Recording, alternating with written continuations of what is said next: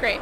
Hi, everyone, and welcome back to another episode of the Cinematography for Actors podcast. I am your co-host, but right now I am your host, Indiana Underhill, and we are the official podcast partner for the 19th annual HollyShorts Film Festival, of which we were in the VIP lounge that you did not hear about until we started filming here. So I'm excited to bring you home with us, right here, our new home. With me, I have three members, filmmakers, of the film Dummy that is showing in HollyShorts. We have, and I got their pronunciations, I think, correct. Let's see. Lukas Hassel, the director. Andrew Kaberline, writer. And finally, Ben Andrews, EP, executive producer and actor. Welcome. Thank you. How are you? 3 for 3 Excited to be here. on the pronunciation. We also have HollyShorts 2019 screenplay winners. Yeah, well, you're 2019, correct? I'm 2019, that's true, yes. Okay, I had cool. that. Yeah, exactly. Congratulations. Thank That's you. so fun. So Yeah. you're veterans of the festival. Yes, in a way, exactly. And that's how I came to be with this particular project. Oh, Because amazing. my script won then, and I directed it with Ben's team up in Seattle, amazing people up there. When it got to Andrew's scripts, Andrew didn't want to direct it Yeah. necessarily, and they asked if I'd be interested in directing this past year's winner. Incredible. And I can already tell from these speeches and conversation before we even started streaming that you guys have a great collaboration. So I'm excited to dive into it. Fortunately, we only have 10 to 15 minutes. So before we dive into the nitty-gritty, can we talk about what Dummy is about? Sure. I feel I'm going to throw that over to this gentleman. Yeah, sure. Yes. Dummy is on just a base level, is a movie about a very lonely man who is a CPR instructor who has a change in his home life when one of his dummies follows him home. Wow. And what it is on a bigger idea for me is that it is a movie in that sort of genre of an inanimate object horror that decides not to have the inanimate object be really quippy and really a loud personality, but let's actually really look at just a simple CPR dummy that can't move or do anything. Cool. And trying to ground it that way. Before we filmed Yeah. Oh yeah. Sure. I made an entire different Oh, was that not clear? Uh-oh. Wow, Yikes. profound. Yeah. I love it. And so because they're such short interviews, I always ask the filmmakers on an intake form, what were some of the unique things about the film's production? And here I have the partnership between the Summit and HollyShorts. What is the Summit? Okay, so, yes, and I'll try to do this as quickly as No possible. problem. So, We've already wasted minutes just saying those things. disclaimer. Yeah. So, probably about 12 years ago, I had just started getting into filmmaking in the state of Washington, and in an effort to kind of build the community there, because the film industry in Washington is anemic, to say the best, or the least, whatever. But the point is I met these festival directors at South by, and that's Theo Dumont and Daniel Soul, and I was just a filmmaker who had started the Seattle Film Summit, and I'm like, I want to give opportunities for filmmakers and crew and talent in Washington to be highlighted in LA. So we developed a partnership, and it's as simple as me and my team pick. Once we get to the finalists of the screenplays, we pick the screenplay winner. Then in the calendar year, the filmmaker will fly into Washington. We will film their film for them. It's a grant. Cool. And Very cool. and then it gets an automatic premiere in the following year at opening night, which was Thursday. Fantastic. That is so fun too, because what a way of, so CFA is all about community building and education, and I think that ties in really well to both of those things. The community that I already mentioned between you guys, the collaboration, it coming about on set.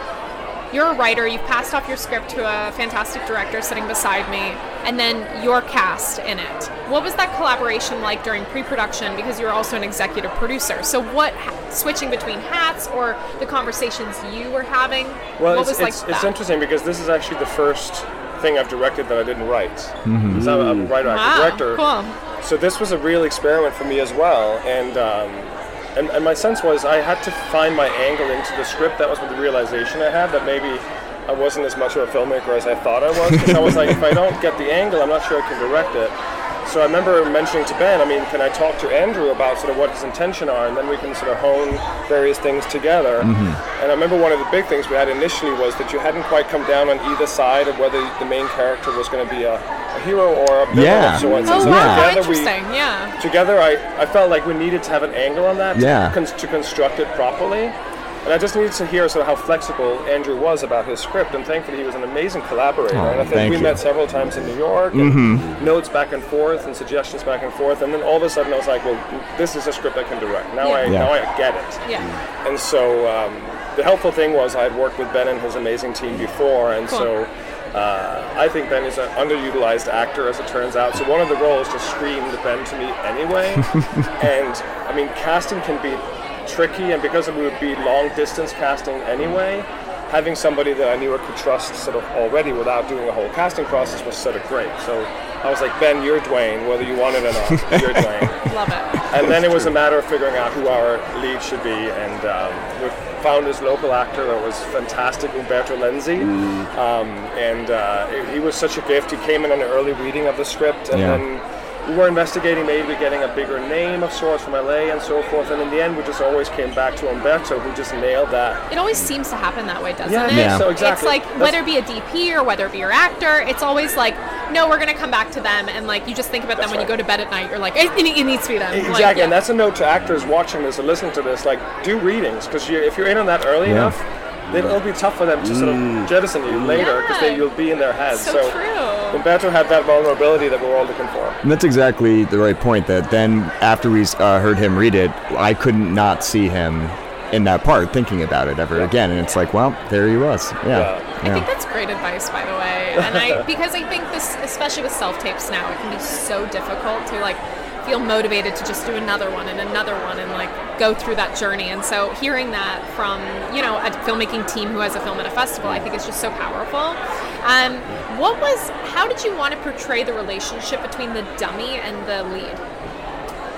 Well, that's a great question. I mean, that was going to be the good thing about working with a dummy is that they're not going to insist on green M&Ms in their dressing room and all kinds of nonsense. But the bad thing is you also can't adjust them very well. So it was a matter of figuring out it was basically, it became a question of tone. Like, how eerie do you want it to be? Right? When you have an inanimate object doing nothing.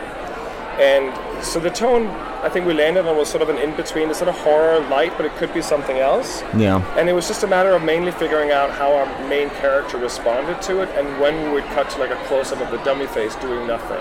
Yeah. So it's about it became a great dance between myself and Ryan Purcell, our DP, of like, how to film the dummies and when you reveal the dummy in a close-up, when it was a wide, and sort of steer really the viewer's perception of like, we're getting more and more inside the dummy's head. And as we're raising sort of this somewhat eerie quality, are they for good or are they for bad throughout, then you would adjust the camera work according to that. Yeah. And what was like the most important thing? Because with all short films, there's sacrifices involved. What were like the things you were like, I'm not sacrificing that? Whether it be a part of a script or an emotion or a visual cue that you wanted to have or the size of the dummy, I'm not sure. But what were the like, I'm not sacrificing that? Well, I mean, oddly enough, it was like for me, it was like a small thing. You guys can speak to what you ended up seeing in the film, but for me, the thing that I just saw visually that sort of wasn't written in the script per se was in the climax of the scene. I'm not going to give anything away. Yeah. But there's like a whole end scene that was probably the trickiest scene for us to film. Got it. There was a lamp that I wanted over the dinner table. And it was such a bizarre request. But from the beginning, I'm like, we need to get this lamp. So in the first meeting we even had, you're like, I was like, this is a lamp we need to get. Because there was emotion I wanted out of that.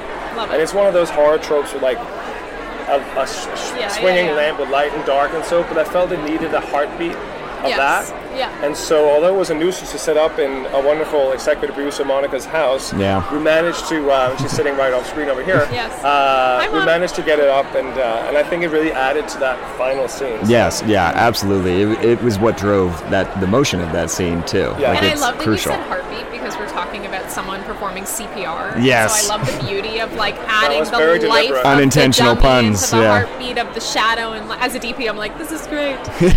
What about for you, for the script, when you brought it to Lukas, were you like, this is like the core of this, please do not change this, do whatever you want with this? I think I was very precious at the beginning, and there was a like, here is my little baby handing over to you. I think that by the end I would have been willing to cut anything. I was like, you don't want it to be about dummies anymore, get rid of them. I would have like, and that was a very, very nice learning experience for me to kind of naturally over the entire process lose that preciousness, and that like is very freeing. And Ben, what is like the biggest takeaway you want the audience to have for this film? It's a great question, but I'm going to answer the question that I have for myself, that I want you guys to know about, which is, this has probably been my favorite short film I've ever done.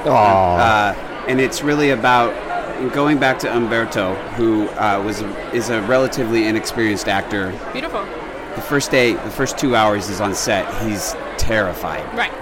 And to see how quickly he trusted Lukas and like bloomed in front of us, and his relationship with the dummy that is unspoken and there and precious. Like, I want to tear up just thinking about the magic. And Lukas is, we brought Lukas back because Lukas to this date is my favorite creative collaborator, and he just spoke to this because he handed his baby over, and Lukas elevates the set and the creativity, and you just feel like, okay, I'm in the right group. I'm with family, so it's our baby now. So all that's really the most important thing. Lukas, well, professional script nanny. I want to ask something about that. Umberto, the first 2 hours on set, what was the most important part about making him feel home on set? Well, it was a matter of sort of adjusting my language as a director straight off, as opposed to coming out with a direction like, oh, just be more natural, which is the most unhelpful. So I'm a fairly perceptive sort of people person, and so you just have to find your way in, and finding understanding that, making him understand that I trust him and that he should be able to trust me. I'm not out to get anyone or to be like that loud director who's like, action, show me what you got. Yes. So there's just, you can do that with certain people, and so you adjust to who you work with, and that comes from being an actor myself. I know what it's like being on the other side. Right. Some directors are actors directors, and other directors are camera directors, and they are all about angles, and they barely talk to you. And so for me, I think I understand what an actor may need, and it's usually that they can trust that they're not going to be hurt by anyone, and the more they can relax, the better performances you're going to get out of it. And as Ben said, it was like one of the, to me, it was like, even if the film didn't do anything, or if it ended up being a hot mess, which you never know when you start, the one thing that was going to take away, that we made this gentleman sort of have 3 fun days as like the leading man of a short, and he's wonderful in it. So hopefully many more opportunities. I can't wait till we can't afford him anymore. Yes. What a great moment that will be. Yes, exactly. Now, you guys screened on opening night, which was this past Thursday. But because of the relationship that HollyShorts has with BitPix, your film should be available as a virtual festival as well, right? Correct. So everyone can go check out Dummy. And thank you guys so much. We have, once again, let's pronounce these names correctly. We have director Lukas Hassel. Nailed it. Andrew Kaberline. Got it. Writer. And Ben Andrews, executive producer and actor. Mine's easy. Awesome. Thank you guys so much. Thank See you you. later. How many minutes did we make?